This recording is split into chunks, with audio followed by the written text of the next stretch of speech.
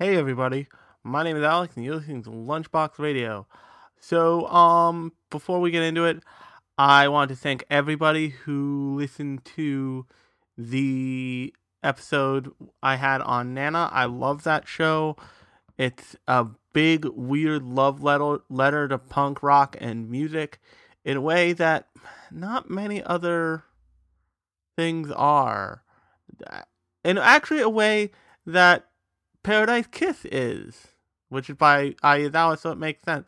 But if you're looking for another show that's also big love letter music, you haven't heard one of the surprising, and this always surprises me and warms my heart. You haven't heard one of the highest listened to show episodes of this podcast. You can go back and you can listen to my episode on Beck, which is all about kind of a indie rock band in Japan making it big around the world, and it's a really fascinating show. It's an even more fascinating manga because of how much of like the feel of the music industry that show and manga managed to just capture immediately. But thanks for checking out last episode. And so before I get into what we're talking about this episode, I had a very anime night on Wednesday night when which is technically yesterday night from when I'm recording this, but you'll probably hear this on Friday, which, by the way, Happy Smashmas, which is what I heard someone refer to today as in on the internet, because by the time you hear this, you may be listening to this while playing Smash Brothers Ultimate or Super Smash Brothers Ultimate. I pre-ordered that game. I'm gonna check it out. I've never played Smash. Actually, that's not true. I played Smash for all 5 seconds, been like, holy shit, I am bad at this, and then like put it down forever. So we'll see how that goes. We'll see how that goes. I suspect I might be into it with like with not an even playing field, but like a playing field that doesn't make me want to jam my controller into my own eye socket. But I also had a very like otaku America anime experience. Because I was in New York, and I went to GameStop, as I want to do in New York. I don't necessarily buy stuff at GameStop. I like seeing what's there, seeing what's out there. And at the GameStop down in Herald Square, if you are a listener in New York, you know there's a GameStop down by Herald Square. If you don't, well, there is one. And it's got a ThinkGeek in the bottom. And I don't think I've ever purchased anything out of that ThinkGeek ever. I don't think no, that's not true. I purchased a Gundam kit that I never finished out of a ThinkGeek once. One of my more ill-fated purchases is I thought, hey, you like building Gundams? No, you don't. I built 3 model kits in my life. Actually, 4. One was a Zoid. That one doesn't exist anymore. It kind of slowly fell apart. But I was just kind of looking around, looking at the figures, since I have a figure habit that I have been like avoiding, like successfully not indulging in for the past long while. But I always look at figures like, oh, I will buy you one day because I have a problem. But I heard the employee behind me was talking to a customer, and he mentioned G Gundam, and I like snapped around like a psycho. And he's like, "Oh, you into G Gundam?" I'm like, "It has a special place in my heart, that show." And then he was like, "But it's so weird." And then we got to talking about Gundam, and as all 30-somethings who are into Gundam, or as all 20-somethings who are into Gundam, I'm not 30 yet. Don't age myself up that much yet. You still have time, Alex. We eventually got to Gundam Wing, which I posited to him like, hey, what if Gundam, but with a boy band in it? And he liked that concept so much. And then I also said, what if we added the Backstreet Boys to Gundam and we just followed the sad Backstreet Boy for the entire show? Gundam Wing. He liked that concept so much that he just straight up was like, I need to shake your hand, sir. But yeah, so after that, I stuffed my face full of chicken from Snippers, and I went to the theater to see a little movie called Mirai.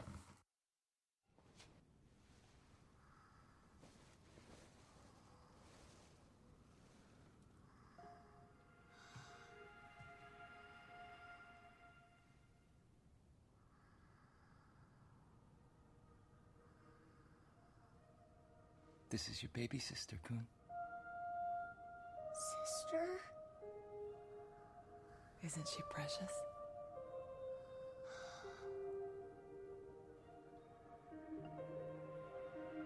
She is. You have to be gentle with her.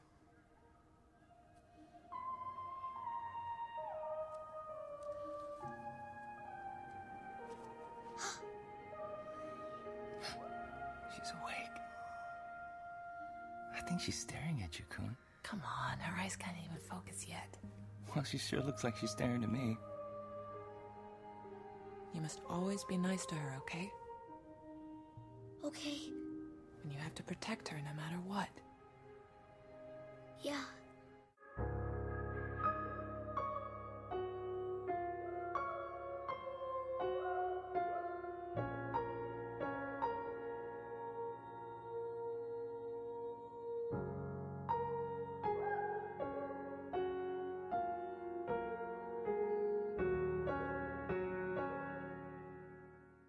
So not many people know this probably because I don't think actually I have talked about a what am I drawing?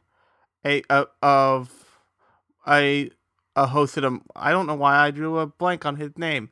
That's weird. I have talked about Mamoru Hosoda film on this podcast, specifically The Boy and the Beast. You can go listen to that. It's somewhere in the podcast feed under this one or before this one, however that works out for you and your podcatcher of choice. But I really like Mamoru Hosoda's work. He has this tendency towards like furries that is ever present. We'll say it is always in his movies, but it doesn't bother me. It's just very clear that that's the thing, that's a calling card of his in a way that I'm sure Tumblr is okay with. But anyway, so Mamoru Hosoda had a new movie out has a new movie out. It's called Mirai, and he is responsible for making one of my favorite anime movies of all times, and that is Summer Wars. I haven't done a show on Summer Wars yet. I don't think I've done a show on Summer Wars yet, but I love that movie. I always will love that movie. And I've always followed him as a director because how should I put this? He writes a really good young protagonist, and even better, he writes really good young female protagonists, if that makes any sense. But he doesn't always write, but his stories don't revolve around female protagonists. There's always a strong female, it seems like there's always a strong female character in his stories, maybe with the exception of The Boy and the Beast, but he writes with such, the films he makes have such kind of imagination and happiness to them that it's easy to fall in love with a Mamoru Hosoda film. And what's interesting about this one is the amount of if you watch Summer Wars, you're struck by the atmosphere that they pump into that is pumped into that movie. It has the atmosphere of summer just kind of flowing all through it constantly, from like the concept of a sudden summer romance to like a summer adventure to all of those things. If you watch The Boy and the Beast, it has this kind of teen angst to it that doesn't exist kind of anywhere else. But then later it has this kind of like growing up quality to it. If you watch Wolf Children, another one of his movies, possibly the furriest. Actually, no, the Boy and the Beast is definitely the furriest of his movies. The Wolf Children is a close second though. But Wolf Children has this interesting like conversation about parenting and about how children see their parents after the fact, after they've grown upness to that movie. But what's interesting about Mirai is that it is about okay, so spoiler alert for Mirai. If you still want to see the movie and you don't want to be spoiled, stop listening here and I won't feel bad. But if you don't care or you want to hear me talk about the movie, continue. So Mirai is about a young kid named Kun, who is, and which took me a minute to like get used to, because usually Kun is a suffix. It's like Chan or something. So just a kid named Kun is very there's not another name, there's not the rest of an actual name on in front of that, but no, it's about a kid named Kun coming to terms with the fact that he has a baby sister, and what that means, and what it means to not be an only child anymore, and what it means to share your life and your family with a new member of your family. And I can't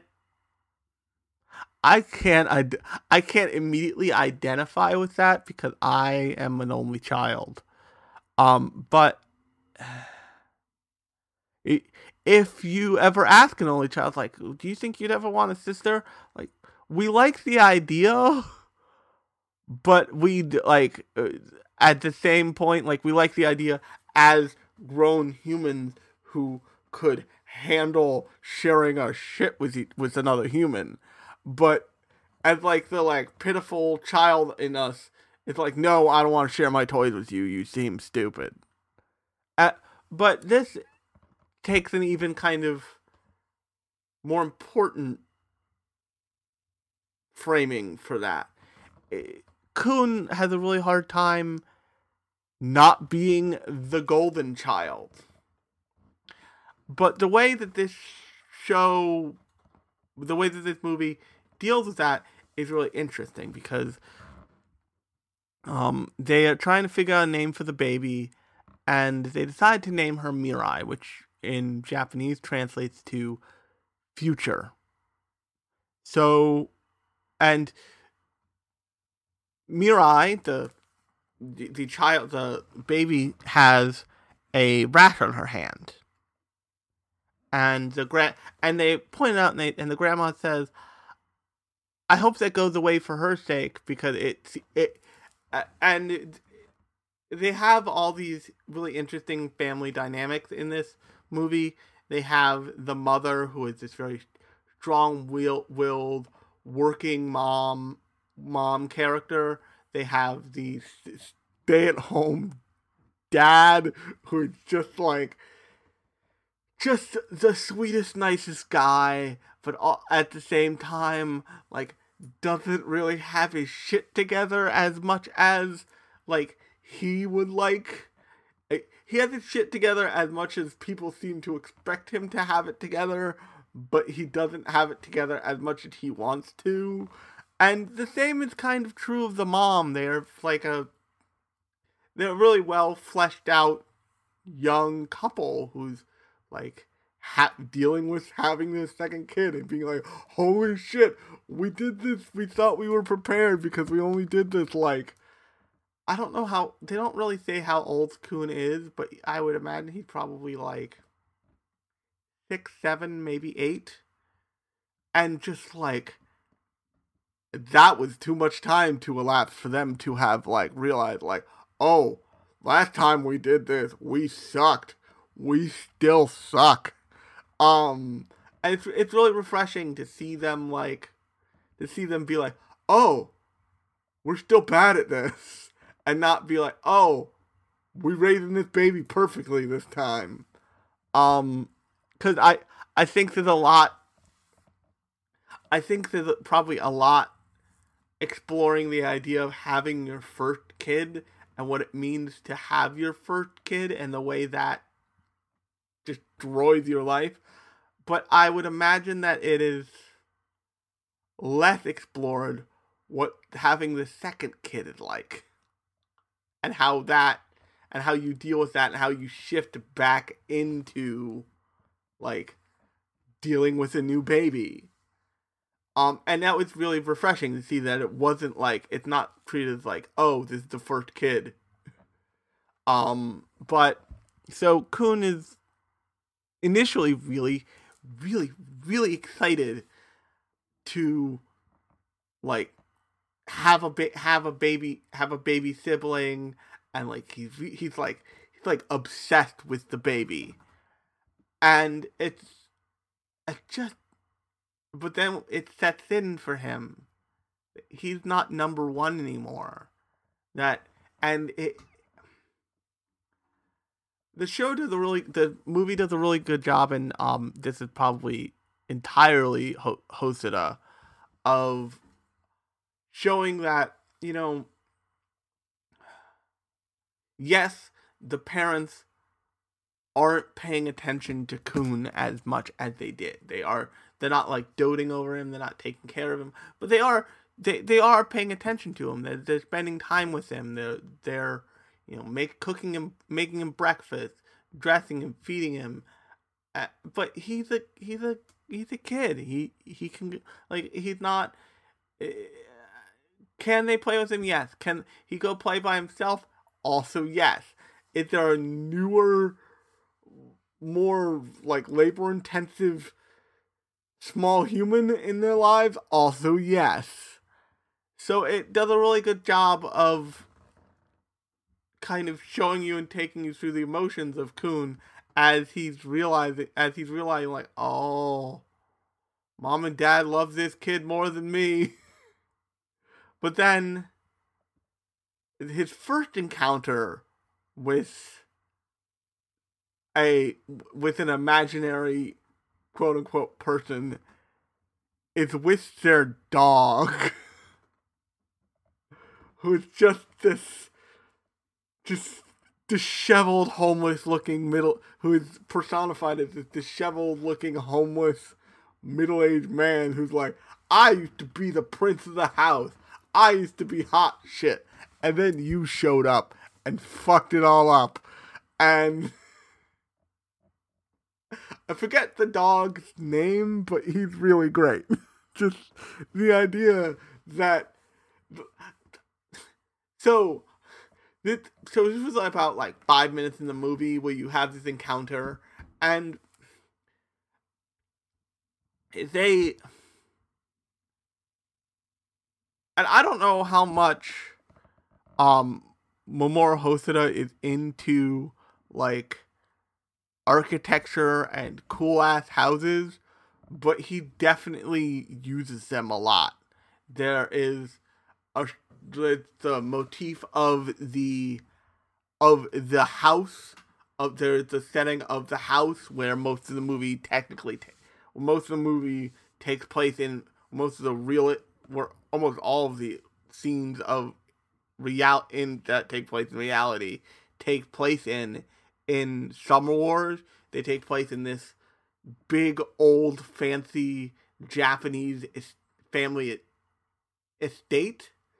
But then the in Wolf Children, they move out to this big old fancy country estate. And in this movie, the majority of the movie that takes place in reality takes place in this insane, over-designed, skinny-ass house that the husband in this movie, who is an architect, at the point at which you encounter him, he's a freelance architect, had designed their, like, quote-unquote dream house, but would definitely also, like, the house that would fit in this skinny-ass lot they have, which is really hilarious. And so the way the house is laid out is it's laid out like on a hill. So their bedroom or bedrooms, I'm assuming bedroom, it's like a family style bedroom, is on the top level, and then you take some steps down and there's the kitchen.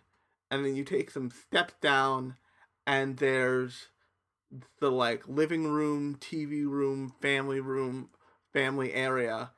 And then you take some steps down and then you go out of a door. And the reason why I'm explaining this is because it's important for like the plot of the film, believe it or not.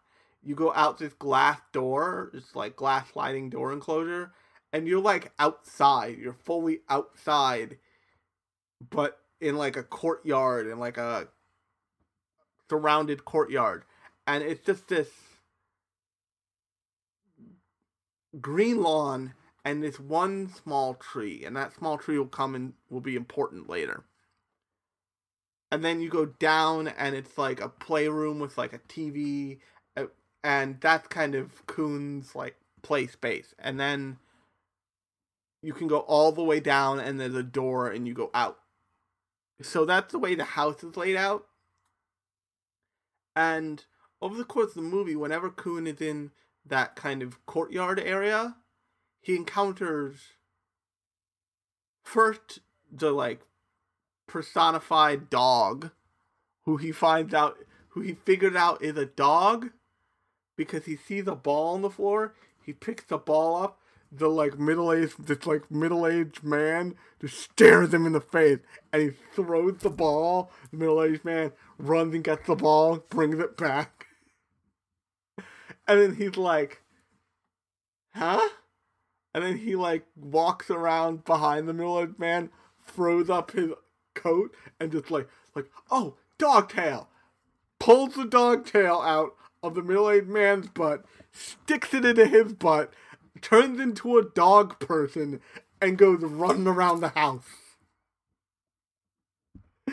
It is the most hosted of moments you could ever imagine, and it's magical. And then they just kind of like move on from that, and kind of from there until maybe the third act of the movie, the dog is a side character. He's like a sidekick to all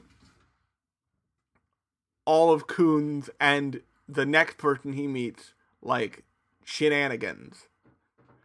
And the dog, so after he meets the dog, a little while after that, the entire time he's kind of like having bigger and bigger breakdowns about not being the center of attention.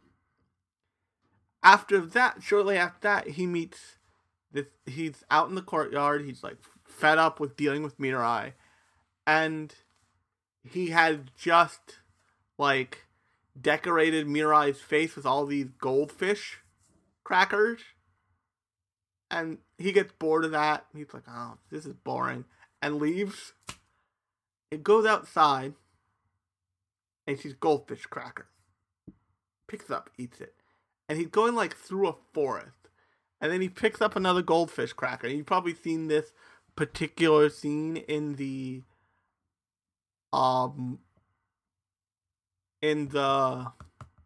previews for this movie, which I might toss a link to in the description, just so you know where to find it, just so you can see it if you haven't.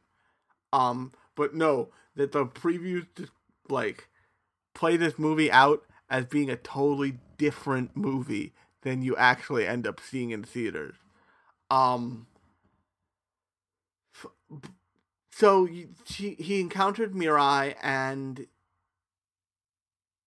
as a middle school girl, or no, as a high school girl, I think he encountered Mirai. Maybe actually, I think middle school. Yeah, so he encountered like a let's say 13, 14-ish year old Mirai. So he encountered his little sister as an older person. And Mirai's like, you shouldn't stick goldfish on my face, Kun. You suck. And, you know, like, one thing leads to another, and they end up having to, like, put away this, like, shrine decoration thing because it's bad luck to keep it out, and they have just, like, this amazing Three Stooges sneaking comedy routine vis-a-vis Mamoru Hosoda that is... it's inspired. It is deeply inspired. I don't think I've ever seen him do comedy in the same way he does in this movie, but it's really good. It's really good.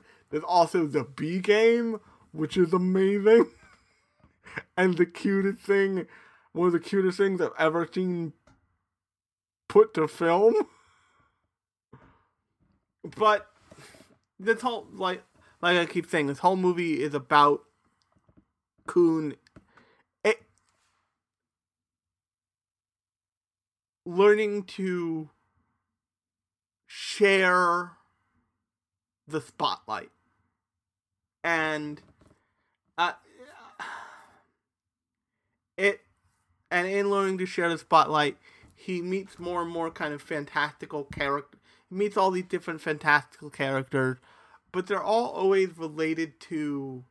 They're all always people in his family who he hasn't... They're all always people in his family reinterpreted by time. So... And the person who holds this all together is the character they call Mirai from the future. And Mirai keeps showing up through each kind of vignette. And eventually he does a segment of the movie where he meets his mom as a young girl, and they, you know, go back to his mom's house, and they, like, his mom is a rambunctious kid. He meets his mom at the same, when he meets his mom, she is the same age as he is. And they go back to her house, and they mess it all up, and they get in trouble, and his mom, like, pushed him out, like, you can't be here, run away. We're gonna get yelled at, and I don't want you to get yelled at. And you hear her mom, you hear the mother's grandma,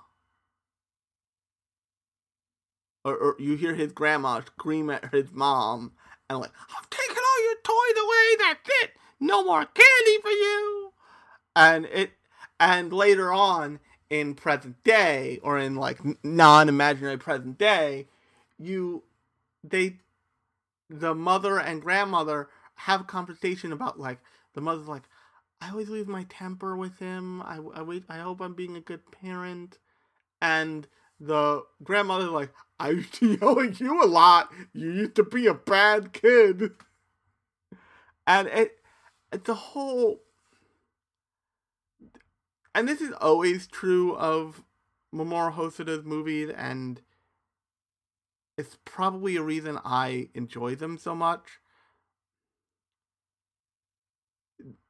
Mamoru Hosoda's movies take different forms, but at their core, they're always about family, they're always about friendships, they're always about relationships. Summer Wars is ultimately about love.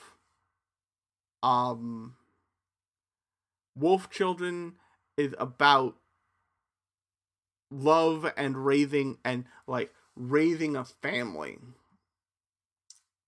And raising a family in very diverse circumstances. The Boy and the Beast is about found family and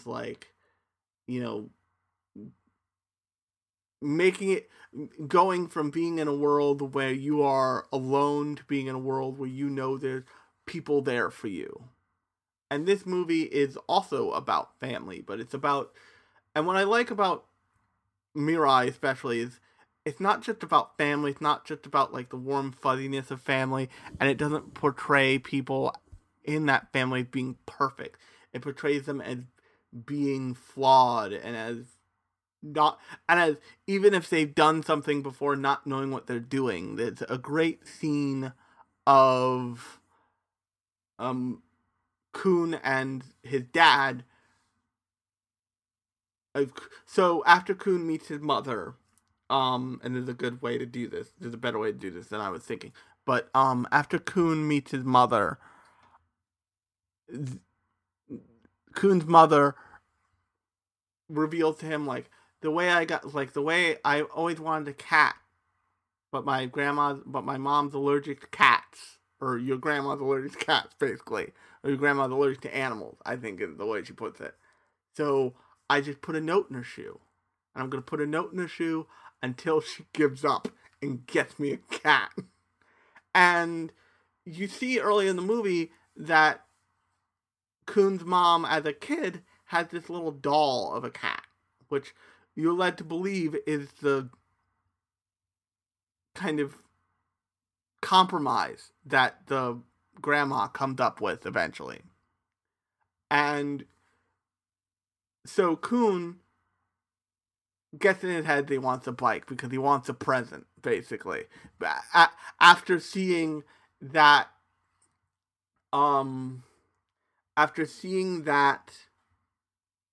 picture of his mom with a little cat doll, he wants a present, and once he's back in the present day, his dad is like, I can't believe you got her to buy you a bike. You put a note in her shoe. That's adorable. And then, the dad goes, maybe I should do that. Which is just the best, most dad moment they could have done with that, and it's great. But when they're out and the dad is trying to teach Kun how to ride a bike, because Kun sees all the other kids in the park with bikes don't have training wheels, he's like, Dad, take the training wheels off. And Dad's like, are you sure? He's like, I'm sure. And he's like, you've never done this before. Are you sure? He's like, I'm so sure. And the dad struggles with him, with trying to teach him how to ride a bike. And Kun's like, Dad, can you show me how to do this? The dad's like, he tries his best, but he can't. But there's the initial flare up of I'm a kid and I'm gonna freak out and get pissed at you because I'm a kid and I never want to ride bikes with you again, Dad. But then he meets Grandpa. Then when he goes out to the courtyard, the person he meets is his grandpa, is his great grandpa. who after and this was really also really interesting is there's the big black spot in a lot of Japanese media that is only now kind of not only now, but is more and more as it's moved away from explored, and that is World War II. And the way we call World War II the war, kind of everybody calls World War II the war, because it was the war. It was the last war that everyone got to participate in equally, kind of. But the great great grandpa was injured in the war, and he has like a bad leg, or he has a big limp, and after being a Navy officer who barely survived when his ship was blown the fuck up, he goes and works in a motorcycle factory, and this whole sequence is about Kun learning to ride a bike, and his the spirit of his great grandpa teaching him how to ride a bike by teaching him how to ride a horse, and then taking him on a motorcycle. And then he gets up, he's like, "Dad, I want to go to the park again." And Dad's like, "Are you sure?" He's like, "Yes, I'm sure." And then he figures out how to ride the bike, and he becomes fearless and figured out how to ride the bike. So the plot device for the time travel and for him meeting all these old members of his family is about Kun growing up, and about Kun growing to be a better not necessarily growing to be a better person, growing to care about his family in a less self-centered way. And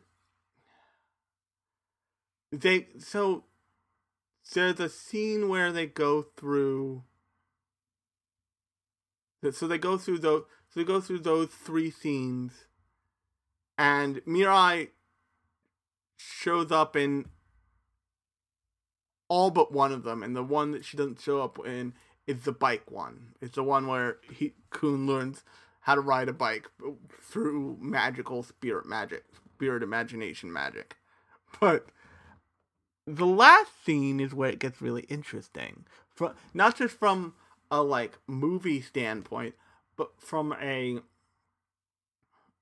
not just from a plot standpoint, but from a film standpoint. Because the last imaginary scene is Kun shows up at a train station, and he meets what you later find out, but at the time are very, very clued in to be the future older version of himself. And the future older version of himself is don't get on the train, because the thing that sparks Kun to go into the courtyard this time is he's had it with his parents and he's running away. And he packs himself a juice box, a banana, and an apple in a tiny backpack like an adorable kid trying to run away. And he tries to run away, and he gets into the courtyard, trips and falls. And when he gets up, he's at a train station. And trains are kind of the little kid gag in this movie, because he's just he's in love with trains. He has all these model trains, and he knows all the names of the trains. He is on the fast track to Train Chan kind of little kid, and it's adorable in the way that little kids are obsessed with things, and it's adorable. But the motif for the last imagination segment is he gets on a train when the older version of himself says, don't do it. So he gets on the train, takes the train all the way to Tokyo Station. And when he gets out at Tokyo Station, he can't go through the ticket machine. So he gets pissed off. It's like, I'm going home. And then he can't get home because he doesn't know where he is. And he's like, has a little freak out little kid moment. And he thinks he sees his dad twice. And then he's like, not my dad. Just like, it's not his dad, but it's just like these doofus idiot dads. And then he thinks that he sees his mom, and his mom is first these like random ladies who the animation slightly changes here, and that's important. And we'll get into that in a little bit, but they turn around and they're like doll faces. They're like, whoop! And the last mom turns around and she's a demon lady. And in the like earlier in the movie, you see that when Kun gets angry at his mom, he calls her a hag because he knows it like pisses her off.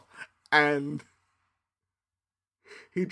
when he like gets angry at her, he draws her as this like big like Hanya woman thing, which is pretty good.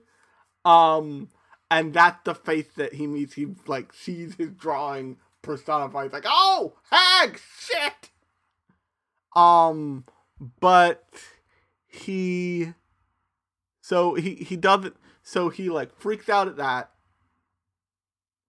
sits down, hangs out with the juice box for a while, and he sees that there's a lost and found area. And he goes up to the lost and found area. And I should note that when he's riding on the train and he sees all these different trains and he like thinks they're all super cool. And he's like pointing out all the trains. He knows all the names of the trains. But in the distance, he sees this evil bullet train. And he's just like, oh shit. And like the movie's made you to believe like, oh shit, that's a bad train. That's a bad train to nowhere land. And so he sees that, and the whole sequence with him seeing like being lost in Tokyo Station happens. And he goes up to Lost and Found, and he's waiting online in Lost and Found. He gets up to there, and he's greeted with. And this was really inspired. This like the movie up till now has had this very hand animation. Has had a very hand animation with like light bursts of CGI in it. But at this point, it takes on this like fantastic Mr. Fox quality that's really inspired and really fun and really great, and also appropriately creepy for like little kid, like not knowing where he is but not being real jazzed about it. And he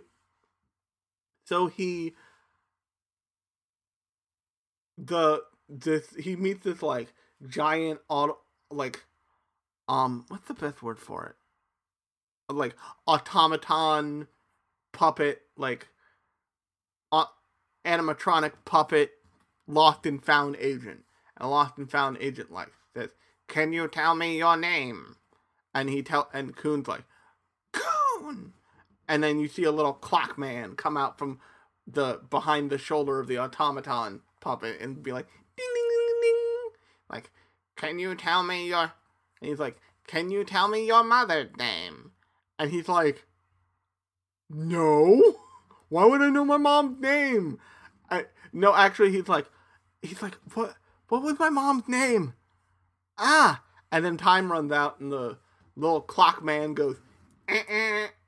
He goes, Can you tell me your father's name?" Can't tell me dad's name. It's like, Can you tell me a member of your family's name?" And then I forget the dog's name, but he says the dog's name, and the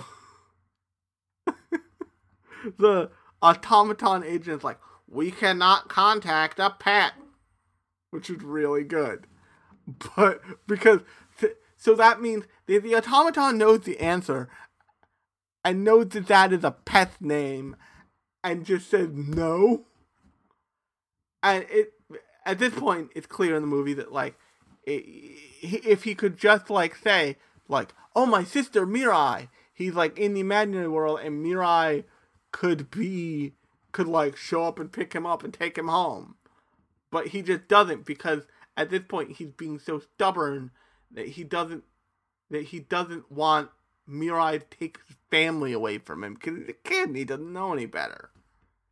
And then so the automaton's like, well, you cannot name anyone who could be responsible for you, so we are sending you on, and anyone who cannot do that has to get on a bullet train, an evil bullet train that takes you to a lonely pit.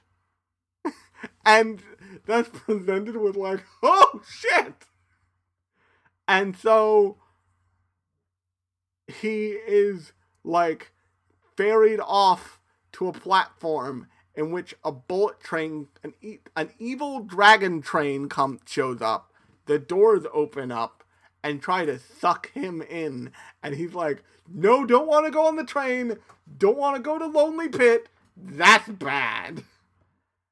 And then he sees baby Mirai and he's like, oh, what are you doing here? So he runs over and he gets baby Mirai and he's like, I'm her older brother, in a very triumphant way. And then Mirai drops out of the sky, takes him, and like they fly up and they fly into the tree. And remember the tree, the like lone tree in the middle of their courtyard, in the middle of their crazy house. That is supposedly the like vehicle for all of this time travel. It is a.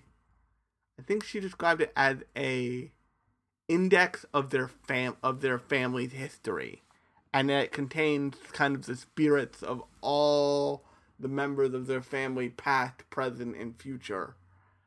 And they take you through you see a glimpse of you had seen the glimpse of the dad's past before, but you see more of a glimpse of dad's past. You see a glimpse of the mother's past. You go back to the moment when the grandma and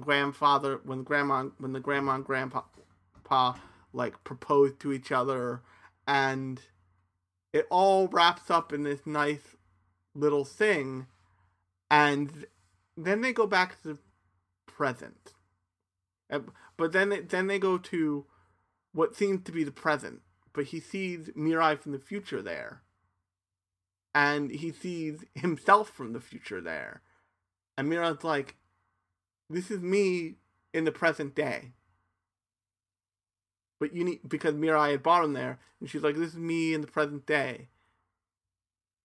You get home safe. And he like gets home to his time, to his like, he gets to his time frame, and he's grown up, and he's become he hasn't like physically grown up, but he has become like through this movie has taken him through being emotionally ready to like be a big brother, and it's this heartwarming, fun, and what's interesting about this is I don't think little kids would not like this movie, but I think you'd get the most out of this movie if you were maybe like, I don't know, 15, 16, something like that. Because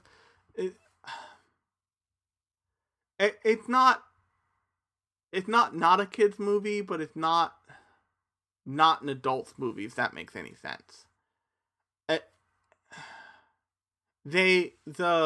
The parents clearly have very adult conversations with each other, and they have very adult interactions, even if they are slightly like heightened Mamoru Hosoda anime interactions. Like there's this great scene early on in the movie where the dad is talking to the neighborhood moms who've come over to like congratulate them on their new baby, and he's like, "Yeah, I hope I'm doing okay. I forgot how hard this is." And they're like, "You're probably doing fine. When is your wife? When are you and your wife going back to work?" He's like, "Oh, I'm not going back to work. My wife goes back to work in a few days, and I can work from home since I work freelance now, and I can do the house chores whenever I have time." And they're all like, "Oh, you're so responsible. You're amazing." It's like, I'm really not that amazing. And he seems like he doesn't have a big head about it, but when he gets inside, the mother is just like, "You're actually gonna have to clean the house, right?" And he's like, "Oh, fuck. She's right. I suck." And what's nice is they have those interactions, and they have those, like, the parents, the mom and the dad, are tough on each other, but it's never like it's a different movie has the scene where they have such problems that they end up like almost getting a divorce, and they fall back in love with each other, and somehow Kun caused that. This movie doesn't have that. It has, like, they read some parenting books about maybe their kid might not be cool with the younger kid, but they were prepared for it. But they weren't just irresponsibly having a kid when they didn't love each other enough to have a kid, if that makes any sense. And it's nice to see a portrait of a dysfunctional family that is not so dysfunctional that's always almost breaking all the time. So yeah, it's just a really, Mirai is just a really fun ride, and if you have the chance to go see it in theaters, if you have the chance to see most anime movies in theaters, you should go see them, because they are, more often than not, even if they're commercial, they are weird art pieces that deserve to be seen by prying eyes, by thoughtful eyes, by even unthoughtful eyes, because they will make you think about things. They will make you think about the importance of things. But if you have the chance to see this movie, if it's playing in a theater near you, definitely take it. Like, get a ticket, go to it. I'm not sure if it's a movie for everybody, but it's a fun, but like I said before, it's a fun ride. And on that note, if you've enjoyed this podcast, please be sure to subscribe to it. I do this every week. I, for once, know what I'm talking about next week already, and maybe even the week after, and maybe even the week after that, and maybe then it'll be 2019, and I'll have my head on straight again. But if you like this podcast, be sure to subscribe. Be sure to, if you're already subscribed, go ahead and leave me a review on Apple Podcasts of 5-star reviews. Let me know what you like. Maybe let me know what you think I could improve on. I was inspired to go out and get a better recording setup by a listener who said that he really thought the podcast was great. He just thought the audio quality was a little wanting, so I, invested in a cool, fancy microphone. But so yeah, and if you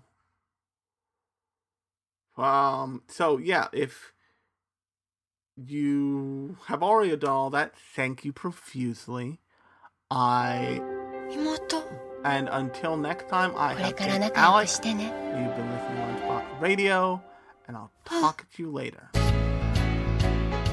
この夏、細田守監督最新作。甘えん坊の男の子くんちゃん。大好きなお母さんとお父さんは赤ん坊の未来ちゃんで手一杯。未来ちゃん好きくない。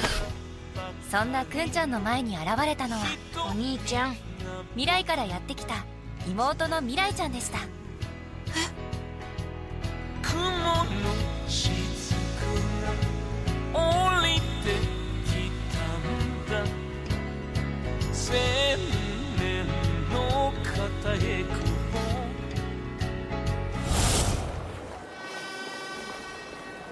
ではなくしたものは自分自身というわけですね。